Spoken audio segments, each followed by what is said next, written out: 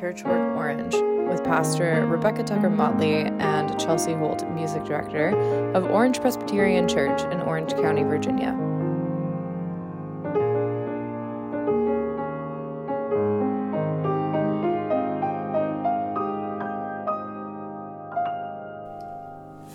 Good morning, evening, wherever you afternoon.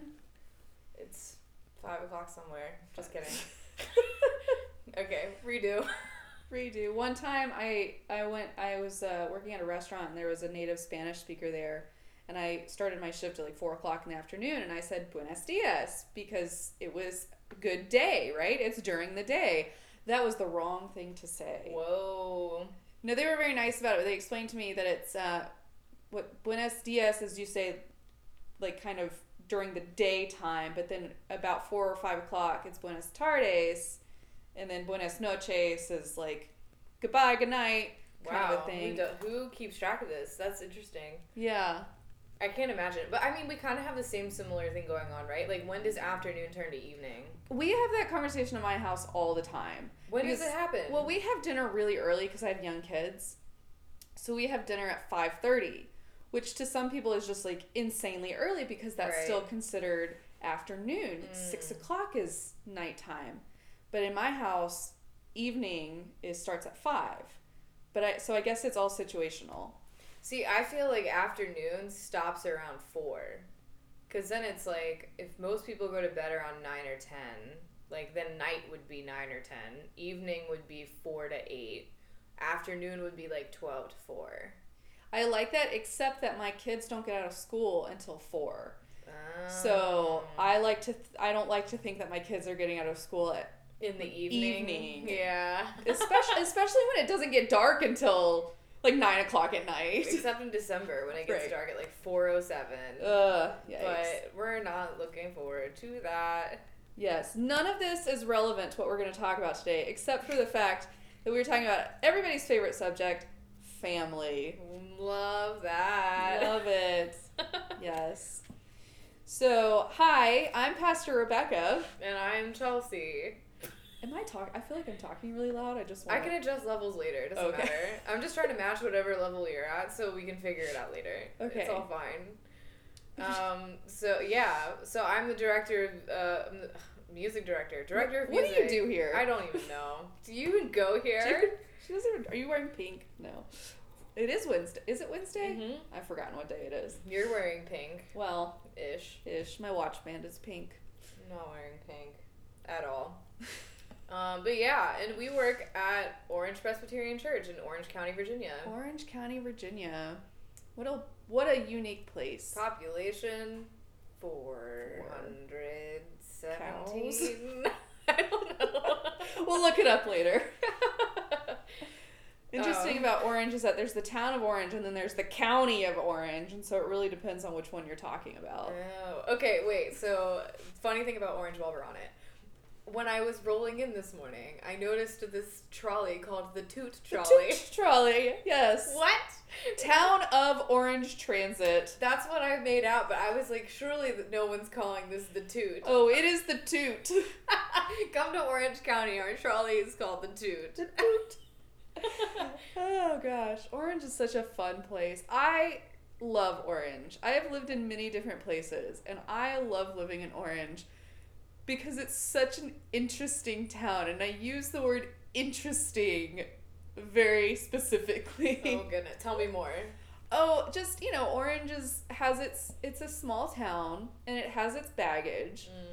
This is rural Virginia. We're about an hour and a half away from Richmond, which, as you should know, was the capital of the Confederacy. And there are parts of Orange that very much reflect and represent that side of history. But then there's also a very progressive side of Orange. We have the town Democrats. We have a very thriving LGBTQIA community, which you would never know just driving through. So it's just a very divided community, but we come together and do a lot of really interesting things as a community. In September, there's going to be this street festival, which if you've ever been to the street festival in Orange, it is huge. Wow. It is massive. Everybody from all walks of life is found there. There is the town Halloween celebration, which has been going on forever, and all of the kids of the community will come, and the local businesses pass out Halloween treats. That's cute. It's super cute.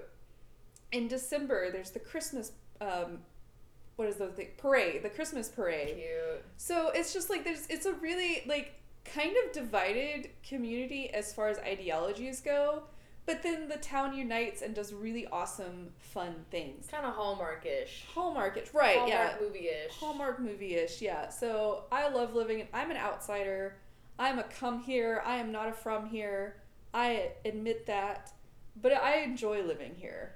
So church, we go to church, and we go do to church things, and on church we read lectionary. Well, I'm off lectionary for now. Because it's ordinary times, and we do what we want. I'm all about those sermon series. It's all fair game. That's I what love a about good it. sermon series. Here's the thing that I love about sermon series. If you do it right, you kind of have this overall theme, and so you think about this theme, and the sermons, for me anyway, they really write themselves. Nice. So a few months ago, I did a sermon series on love, and I might have talked about this already. I can't remember if we talked about it in the other podcast or not. We'll go for it. So it's just like you think about all these different avenues you could go down for love, and like love is such a big topic where it's like, oh, you think of all these stories and all these anecdotes and all these illustrations, and it's like, okay, well, I'll use this one this Sunday and this one this Sunday and this one that Sunday, and the sermons just kind of write themselves, and it's just really fun, and I enjoy them. There is a lot to talk about love. Let's talk about what we're doing on Sundays. Family. Yeah. We're circling back to family. So what we're doing on Sunday, we have started this sermon series based on For the Beauty of the Earth, and we are on the 4th verse, right? If I remember correctly. Yeah, we did the third one last For week. the joy of human love, for brother, sister, parent, child. Yeah. Is that from memory? Yeah. Wow. Friends on earth and friends above. For all gentle thoughts and mild. Lord of all, to thee we raise this our hymn of grateful and praise. That's how I would have done it if I were Stephen Curtis Chapman in the odds. Chelsea Holt. We should get him.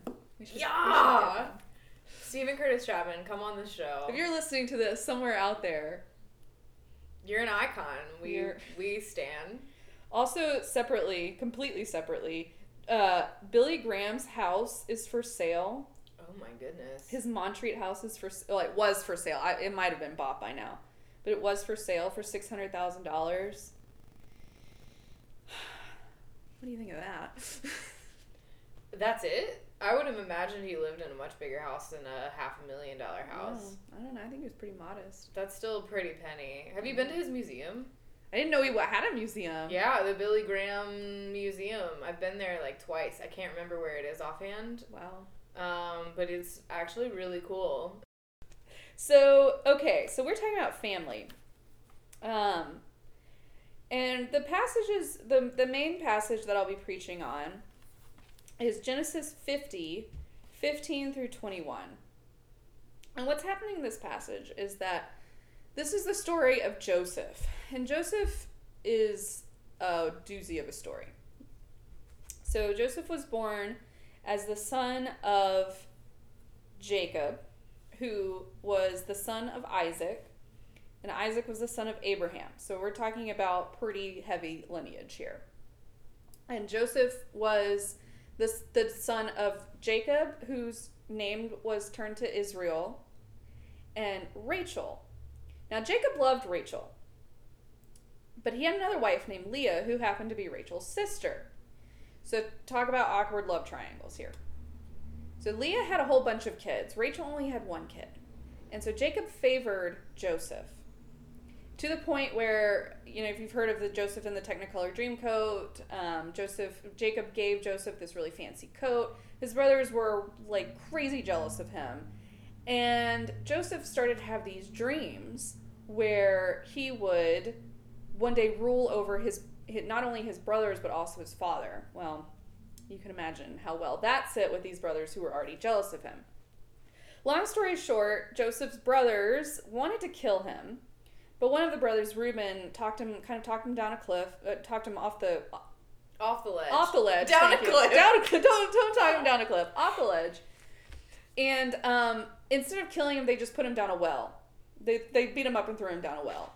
Same difference. Like you do with your siblings. Don't do that to your siblings. So then Reuben kind of disappeared, went off to do something else, and his brothers ended up selling him into slavery, and he became enslaved in Egypt. Never to be seen or heard from again from his family. Now his family goes off and kind of does their own kind of dramatic things. You can read about that if you'd like. But what happens to Joseph is that through kind of a comedy of errors, he becomes an interpreter of dreams for the Pharaoh, and Pharaoh's having dreams that Joseph interprets as there's going to be a famine.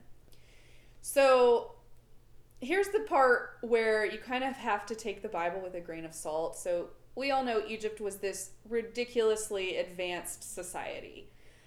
And in this biblical story, it's hilarious because Joseph, who's kind of this podunk kid, comes and explains irrigation to the Egyptians. Wow. That's where we kind of have to take all of this with a grain of salt. I'm not saying that it's, I'm not trying to make any sort of claim about the inerrancy of the Bible. I'm just saying it's a funny story of this podunk kid explaining to this extremely advanced society about the concept of irrigation and saving grain for times of want. So there's 7 years of prosperity, and then thanks to Joseph, the 7 years of famine, they have food.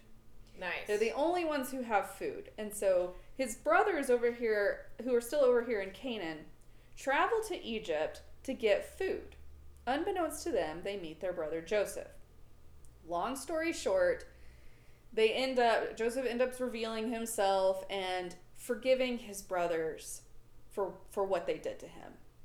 Now then, a few years later, Jacob, who has been reunited with his son, dies. And now his brothers are worried that Joseph is going to exact revenge. Well, Joseph, in these passages 15 through 21 of chapter 50, Joseph reassures his brothers, I'm not going to exact revenge on you. I forgive you. What you intended for bad, God was able to use for good. So that's kind of the crux of the story, is that Joseph is forgiving his brothers, not because they deserve forgiveness, but because he was able to see God's providence through this story, or through what happened. So that's what I'll be focusing on in this sermon. I'm going to spend a lot of time explaining the story because did you know any of that? Yeah, because of VeggieTales. VeggieTales. Before VeggieTales was canceled. And there was a movie, right? There was a Joseph, the Technicolor Dreamcoat, but then there was like a sequel to The Prince of Egypt. Oh, really? Yeah. Yeah, wait, there was, but I didn't see it. You know who voices Joseph? No. Ben freaking Affleck. What? Yes. That's amazing. J-Lo's bae. That's amazing. J-Lo's current bae? I don't know. I think that they were bae and now they're bae again, so maybe they're in game. Wow. This is wild. While you were describing all of this to me, I was playing the VeggieTales in my head, and I just have, it's framed in like a Western, so that is hilarious. It's like when Joseph becomes the sheriff of the town, you know? It's really interesting. But yeah, I actually am really happy that I did know all of that story. That's good. Well, I want to be able to set up the backstory, because when you take verses out of, like I was saying, when you take verses out of context, it's like, what's the larger story here? What's going on here? So back to Joseph. J-Man. And this is not the Joseph that ends up marrying Mary. Right. This is separate. It's quite a journey later. Quite a different story. But, so what's going to happen in this sermon is that we're going to take a road down the same path of Joseph and just see how God provided for Joseph and for all of humanity in this story. Because if we're taking this story at face value, because of Joseph, thousands, if not millions of people were saved from starvation, right? Yeah. So God was able to work through this terrible situation, circumstance, in order to create this providential moment. Now, I want to be very clear in that I am not advocating that every tragedy has some sort of providential goodness. Ooh. I am not saying that. Because let me be clear, shit happens. And I don't necessarily want you to edit that because it's true. Humanity is deeply flawed and deeply sinful. And sometimes really, really terribly tragic things happen and there is no reason for it. There was no reason for those things to happen. There is not necessarily good to come out of every tragic situation. However, God can use tragedy to bring about good. So I hope you understand what the difference in what I'm saying. That there is not necessarily a silver lining in every tragic event. But God can use tragic events to bring about God's goodness in the world. So when we think about this story of Joseph, if God were not present and working in this story, it would have just been a clusterfork of unhealthy family dynamics, of a really tragic family situation turning into murder or turning into somebody becoming enslaved. But God was working. And I think that we can all probably look back on times in our life, and even if we don't have as tragic situations, we can look back on our lives and see that was a really, really terrible situation, but through that situation, God was working. When I was a sophomore in college, there was a quadruple homicide right outside of campus, and I was working on the school newspaper, and I had to go cover that event. Wow. It was awful. It was tragic. It was the worst situation I've ever found myself in. Through that situation, I discerned I do not want to be a journalist. And through that, I discerned the call to ministry. And now I am a minister in the Presbyterian Church. Do I think that God caused these 4 people to be murdered so that I would become a pastor? Absolutely not. Absolutely not. Do I think that God used my situation in conjunction with that tragedy to push me in a different direction? Yes. So that is the difference between everything happens for a reason, God's providence, blah, blah, blah, or versus God uses tragic situations or not necessarily tragic situations. God is working in and through our lives, even in the tragedies. That's what the point of this sermon is. And I hope that we can see that as a church. Last week or 2 weeks ago at this point, I preached about, sometimes we need to take a break and rely on the body. Well, maybe in those tragic moments, in those moments of just like exhaustion, God is still working and God is still moving and creating good out of our weaknesses, out of our tragic moments. And when we sit back and watch, when we take ourselves out of it, when we kind of take a step back and say, you know what, I cannot do this by myself, and just watch God work, it's incredible what will happen. We were at a time in the life of this church where we were in between music directors. It was kind of a situation where our organist left, our music director was on his way out, and it was just this big question mark of what's going to happen. Chelsea Holt shows up out of nowhere. So, when you sit back and just kind of allow God to work, just incredible things happen. It was truly out of nowhere, by the way. Can confirm out of nowhere on my side, too. Because I was at a place where I, was really feeling the void of not being musically active. And kind of where I still am on my spiritual journey. That's where I find and connect in worship is through music. And I felt this extreme void. And I was approaching in passing, actually. It wasn't even intentional. I sent an email to a professor and was like, hey, I think I might actually want a church position if anything comes up. And then a week later, he got the posting. Someone had contacted UVA, and he said, hey, I don't know if this is what you're looking for. It's 45 minutes out of the way. I have no idea what they pay. I have no idea what this church is like. I have no idea what you're getting into. But you asked for information, so I thought I'd pass it along. And I was just like, sure, let's figure it out. And then it kind of went from there. But it was truly out of nowhere. And the timing, like when I'm looking back on this and thinking like, what is this timing of all of this? Like, that's pretty coincidental. So Yeah. Maybe there are no coincidences. maybe there are none. Do we want to talk about what hymns we're doing? For the beauty of the earth is the first one we're doing. Yeah, of course. We gotta keep tradition up. And then, what are the other two? They're on my phone and we're using that. 611, Oh, yeah. which will be the song right after, the hymn right after the sermon, just so kind of the response to the sermon.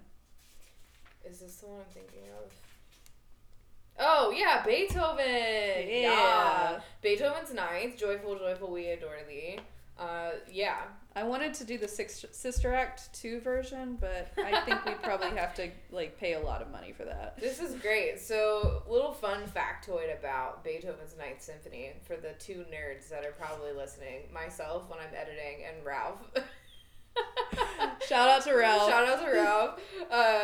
Ralph and I are both radio hosts at the local radio station, and we are both classical radio hosts. And the fun thing about the Ninth is that it's actually called a choral symphony, which implies there's probably a lot of singing, but there's actually no singing for the first three movements. It just happens in the fourth movement, and it's only like 9 minutes to the end or something. So it's actually kind of a misnomer on Beethoven. I don't know who actually did this, and Ralph, this is where I'm wishing you were here fact-checking me, because he's way better at knowing this. I don't know We'll if Beethoven... insert like his explanation Yeah, right here. yeah. Oh man, true. I don't know if Beethoven's Ninth, if he named it a choral symphony or if it became a choral symphony, but second fun factoid and final fun factoid, it is the universally recognized symphony globally. So like Japan uses it for something important, and like it has reached the corners of the world, from Western classical music all the way to like the Asian countries, which is really cool. So it is like everyone knows this song. Yeah. And in case you're like, what is it again? It's that one. Hey, Chelsea, Ralph here. Yes, I was listening. And the reason why Beethoven's Ninth Symphony is nicknamed the Choral Symphony, and that was not the name that Beethoven gave it, is that it was the very first symphony to use a chorus. What I think is more interesting is how it got into the hymnal in the first place. During the Second Great Awakening in the 1790s, Lowell Mason, who was a composer himself, was shocked at what he thought was the poor quality of hymns being used in America. So he wrote his own hymnal using tunes from composers like Mozart and Haydn and Beethoven. It was published in 1822, and to this day, if there's a version of Beethoven's Ninth or the Ode to Joy in a hymnal, it's derived from Lowell Mason's arrangement. Back to you. That was beautiful. We love that explanation. So yeah, my it's 4-year-olds know Beethoven. this because it occurs fairly frequently in a show that they like to watch called Little Einsteins. Little Einsteins. Dude, whoever is doing the music for Little Einstein is a Little Einstein themselves, because Right. it is so good. It's so, like, I'm learning so much about these songs that, It's great. It is like my favorite educational show for kids. Like, it's amazing. Oh, my kids love it. Yeah, this is really beautiful. The third verse I think is probably my favorite. Should we read all of them or just the third one? What do you think? What's the third one? Mortals join the happy chorus, which the morning stars began. Love divine is reigning o'er us, joining all in heaven's plan. Ever singing, march we onward, victors in the midst of strife. Joyful music leads us sunward in the triumph song of life. So good. And I don't know, do you feel like that resonates, or do you think the first verse resonates more? No, I think that definitely resonates. The reason that I wanted to have it as a response was because we talk about God's providence, and like when we recognize God's providence in our life, the only thing we can do is just say, wow. Joyful, joyful, we adore thee. I mean, that's all you can say because, God is just so amazing that it's breathtaking when you really think about the way that God moves in our lives. And so, yeah, I just wanted that to be a recognition of that's all we can say is we adore you. Yeah, it's awesome. I love it. Giver of immortal gladness. Immortal gladness? Like, I love the text. And the text was actually written by this dude, Henry Van Dyke, 1907. Oh. So the text was written much later. And actually, Henry Van Dyke was a Presbyterian minister. Heck yeah. So that's cool. We love Presbyterians. Great. Yeah. What's the third one that we're doing? 742. We will walk with God. Oh, this is but it's also... Yep, that one. That one, but it's also in a different language. Yeah, Let me see. Is it Swahili? I think I'm gonna... What does it say? Swaziland. Swaziland. Yeah. And I actually tried doing this. This was one of the pandemic fun projects. So in the pandemic, we did online, like much of the rest of the country much of the rest of the world, pivoting online to recorded services, music recordings.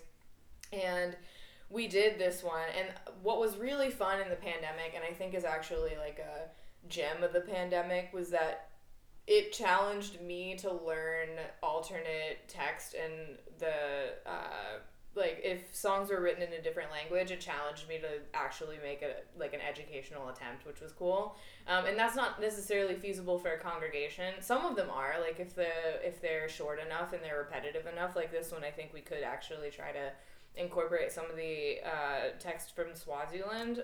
But it's actually a really cool gem of the pandemic is that I had the time to look up pronunciations and practice pronunciations and really make more of a candid effort to honor the other language, which is I found to be really, really fun. So yeah, I was introduced to this song.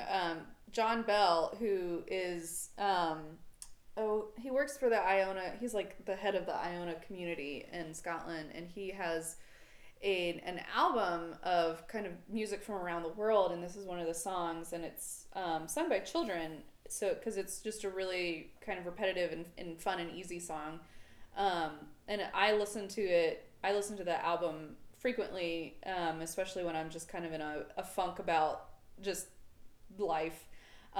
So I just really enjoy incorporating these kinds of songs into worship. I think there's a feeling that, especially in traditional services, that music has to look one way, very European descended kind of music, like Beethoven, that's kind of, but I really love incorporating these more, I don't want to say fun, because I feel like that's kind of degrading, but just different. Yeah, I mean, hymns that are not in necessarily our native language or our native culture. Right. Because the demographics of our church being the native culture. There you go. That was way better than what I was trying to say. But it brings a different feel to it. It brings a different kind of flavor to it in a way that's introducing us to different cultures and different types of worship without crossing that, trying not to cross that line into appropriation. But just introducing us to different ways to worship that it's not better, worse, or it's just kind of different. But just knowing that our way isn't the correct way.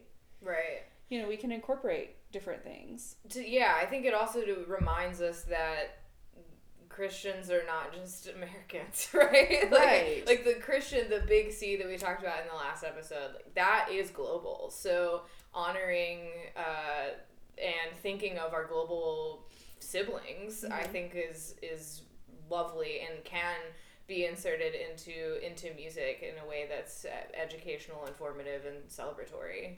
Yeah, I love it. Yeah, so this one's "We will walk with God, my brothers, we will walk with God. We will walk with God, my sisters, we will walk with God. We will go rejoicing till the kingdom has come. We will go rejoicing till the kingdom has come." And the Swaziland title is Sisohamba Naye. I love it because it's like Sisohamba Naye. Whoa, whoa, whoa, Sisohamba Naye. Yeah, it is really great. And this is one that if you wanted to go for the pronunciation of the Swaziland stuff, I found it pretty easily online. Yeah. So, if I remember correctly, we did this song about 2 years ago, and Ralph actually played the drums. nice. That was yeah. really cool. Yeah, the little notes on so we use the Glory to God hymnal. The notes, it says, with its themes of commitment and sending, this energetic song from Swaziland works well for ending a time together, either an occasion of worship or some other gathering. The simple tune does not require supporting instruments, but invites percussion and improvisation. And this is we didn't really talk about how we want to do this, but I was actually going to suggest on Sunday, before we had a power outage, random, that we do this a cappella, that we kind of just, like, I'll start singing it, I'll, like, have a couple plants in the congregation who will also start singing it, and then we just go for a few times. Yeah, and so, like, away from the piano, just communal singing. And I Or think even that get could be Ralph fun. on the drums if he's Yeah, ready. absolutely. And I think that's also important, too, when we're talking about ways to worship that maybe are non-traditional or unconventional from the Western European classical motive, is just finding other ways to shake it up a bit, right? I think when I think of worship in its truest form, I feel like I'm reminded of David in the Psalms and how it often was just one voice lifted up to the Lord. Mm-hmm. And I think that there's something really powerful about not having instruments or not having musicians per se, but just singing chorally in song. Yeah. So interesting you bring up David, because that reminds me of a story of David. He had brought the Ark of the Covenant back into Jerusalem, and he was dancing around pretty much naked. And his wife says, "You're being really undignified. Could you please stop?" I'm paraphrasing. And, and his response is, "For God, I will become even more undignified than this." Wow. And I just love the thought of worship being undignified. Yeah. Because, like, our church, Sunday morning church has become so kind of straight-laced, and this is what it is. Tight-lipped. And it's just like, let's be undignified. Let's dance. Let's sing. Let's sing off key. I mean, who cares? Well, that was also, like, an interesting thing. So there was always a discrepancy growing up in the Baptist church where it's like, one of the big controversies was whether or not we should dance. And I always thought it was interesting. Did you grow up in that Footloose town? No. It took me a second to get what you were going with that. But I always thought it was really interesting because Vacation Bible School, we would always dance. We would dance a lot. That was a big, like, thing about Vacation Bible School, was, like, learning dancing moves and expressing whatever.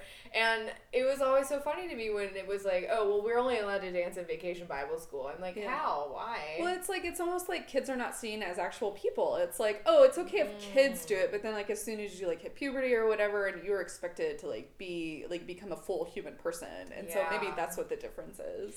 Yeah, I want to challenge that, you know? I think it'd be pretty fun to have almost like a VBS for adults, maybe, where it's like we just have you come, we have games, we have songs that we can all sing together. Like, maybe we should do that. That'd be fun. Worth a shot. Summer camp for adults. I would love that. Yeah. I would not love organizing that. I would love participating in that. Yeah. I think that's the fatal flaw of small congregations, is I don't think anybody wants to organize that. I don't think anybody wants to organize that. We all just want to, we all just want to go to the event, have it be ready, you know? Yeah. But maybe I think that's how we draw out one Sunday. I love that. That was fun. Yeah, I think that works. Do we need to go anymore? No. Do we need to sign off? Yeah, so this has been a podcast. It's been real. It's been fun. Yeah, we'll talk to you later. Yeah. Signing off. Bye, friends. Okay, bye.